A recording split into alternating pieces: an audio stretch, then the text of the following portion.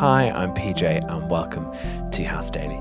It's really good to be with you wherever you're at, and I hope you're enjoying half term. It's meant to be, though obviously it looks so different at the moment, and for you half terms may have been nothing anyway. If you got kids or you work in a school, or half term does mean something, I'm sure it's very different to what's going on at the moment. But hopefully it's a great week in terms of weather. I hope you're able to get out, or at least into your garden to enjoy that, or get a space to enjoy that.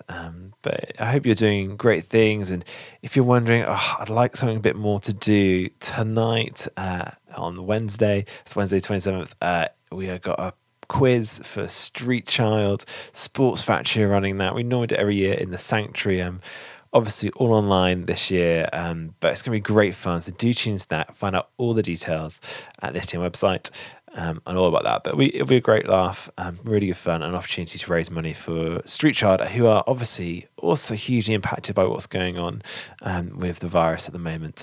And so they're putting out some really great stuff as well on their website and social media about how they're responding, the struggles they're having.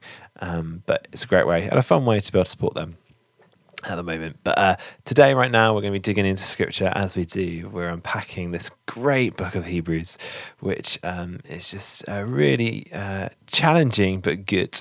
And it's the whole theme of it is seeing Jesus as greater than all things. He is superior to all things. We just whittled down some of that, and we just had that amazing few verses on how Jesus is the sacrifice made once for all upon the cross. That amazing statement and encouragement to us all, and having whittled down all those other things of things you may think are more important than Jesus but aren't, we now get into the okay, so what passage section of Hebrews, where the author starts to unpack some of that. So if you've got your Bible, open it up. We're in Hebrews chapter 10, starting at verse 19 today. Therefore, brothers and sisters, since we have confidence to enter the most holy place by the blood of Jesus, by a new and living way open for us through the curtain, that is, his body, and since we have a great priest over the house of God, let us draw near to God with a sincere heart and with full assurance that faith brings, having our hearts sprinkled to cleanse us from the guilty conscience, and having our bodies washed with pure water, let us hold on unswervingly to the hope we profess. For he who promised his faith is faithful, and let us consider how we may spur one another on towards love and good deeds, not giving up meeting together, as some are in the habit of doing, but encouraging one another, and all the more as you see the day approaching. So I'm going to stop there, just that nice short bit. And I don't know about you, but sometimes when I read the Bible, sometimes it's like, that's great, that's interesting, that's in some ways it's really encouraging to hear something about God or something about who we are. And then there's those other times when it's like, how is this written so precisely for now? And in some ways, I felt that today our passage is that kind of moment, especially right at the end from verses 24. Let us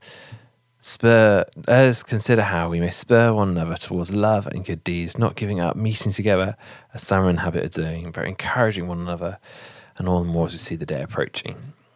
We don't know the full context of what was happening to the church that this letter was listened to, but obviously something's going on, which means they've been shaken.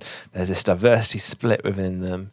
And whatever that means is they're stopping meeting together. They're not encouraging each other. They're not building one another up. They're starting to flake away as a church, really.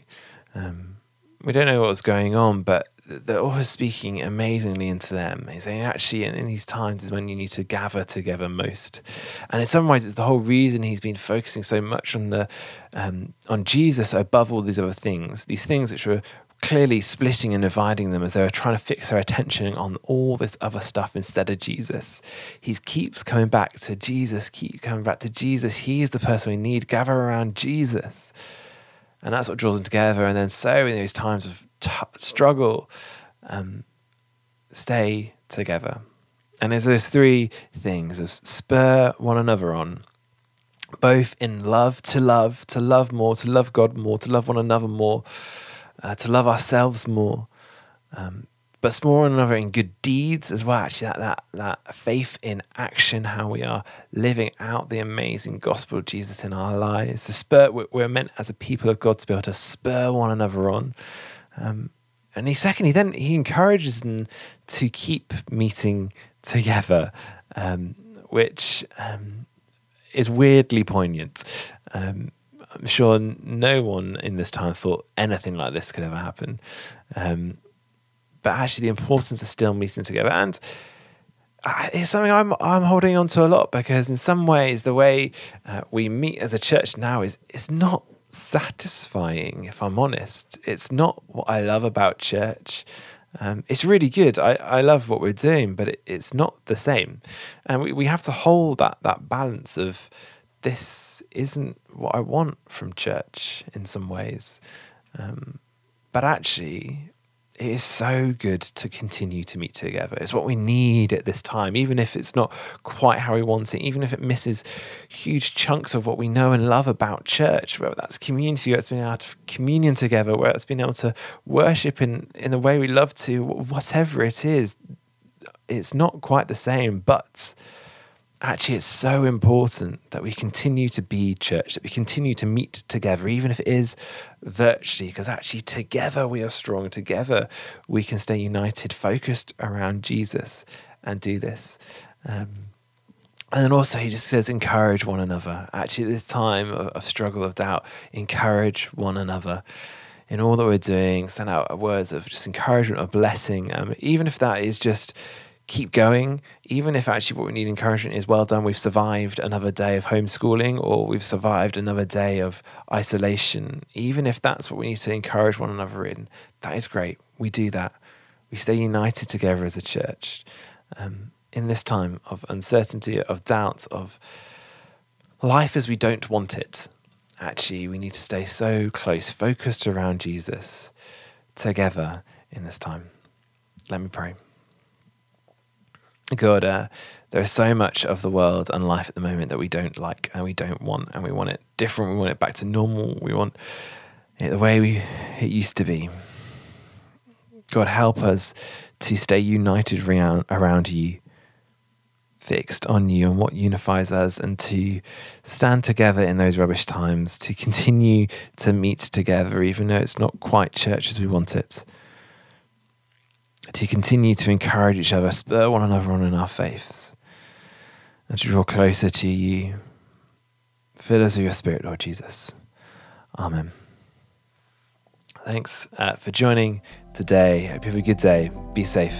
Be church. Keep washing your hands.